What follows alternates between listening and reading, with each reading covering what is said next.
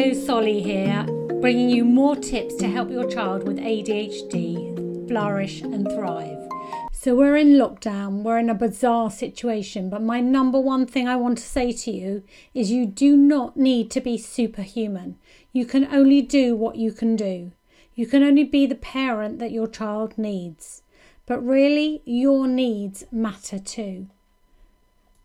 So the first thing I want to talk about is schoolwork. If your child wants to do it, then that's absolutely fine. There's some great online things. Your school might be sending you work to do. And if your child is happy to do a little bit of it or all of it, then that's great.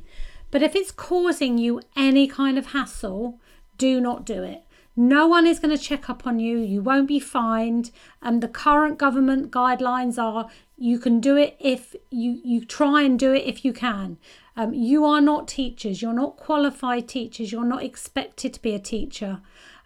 Teachers think that they should be providing this work at the moment.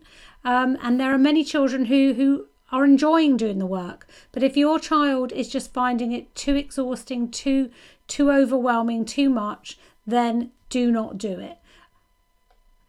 But what your child does need is routine. They need some structure and they need some purpose every day. So keep to a loose schedule, but give them opportunities to make their own choices. And if it's possible, agree that every day there must be some exercise, an activity, and some kind of social connections.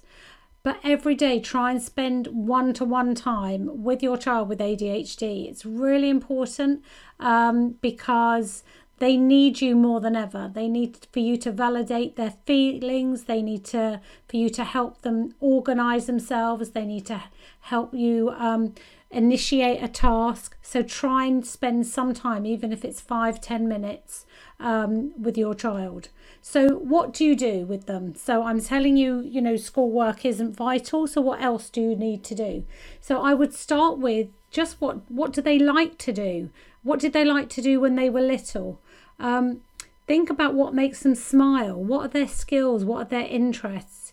You can maybe do sort of little projects. So if they love, say, trains or rockets, then do a project on that, or do a project on helping the NHS. And then think about all the activities you could do around that project, or just do one-off little things. You can incorporate reading, writing and maths informally. You could write recipes, birthday cards. You could measure measure the table. You could make a tablecloth. You can listen to audiobooks. You could put the words on the screen, the subtitles on the screen when they're watching a program, so they're reading. One thing I really encouraging people to do is to keep a note, keep a diary of what you are noticing your child does best and how they work best. So when they do get back to school, then you have some evidence of how your child will work best. So I've had quite a lot of parents say to me they're really worried and concerned how much time their children are on screens. So our children find it comforting. They're successful. They feel safe. So work out what are they actually doing on the screen. Is it a variety of stuff? They're also connecting with their friends, which is good because we want them to connect with their friends. Maybe go and play the game with them, sit down and watch the YouTube with them so you can actually see what it is they're doing. But then also have these alternatives. So have some exercise things you're doing, have some projects that you want to do, have a really cool science experiment. So add all that to the daily routine. But I wouldn't worry too much about them being on the screen because they're getting a lot of benefits from it as well. All emotions are okay. So we need to make sure we validate our children's emotions. All their behaviour is led by these emotions. So you need to sort of be a behaviour detective.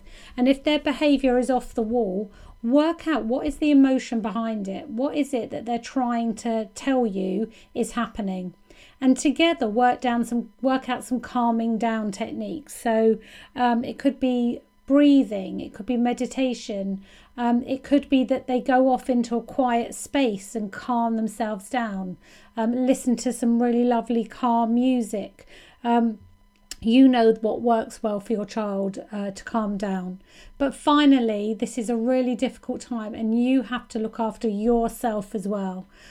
Take time out for yourself every day, connect with your friends, laugh, or just do nothing. You know, some days, sometimes you just need to just do nothing and don't feel you need to cook or clean or hoover or get the clothes ready. You know, if you feel you just need some time out, you give yourself time out.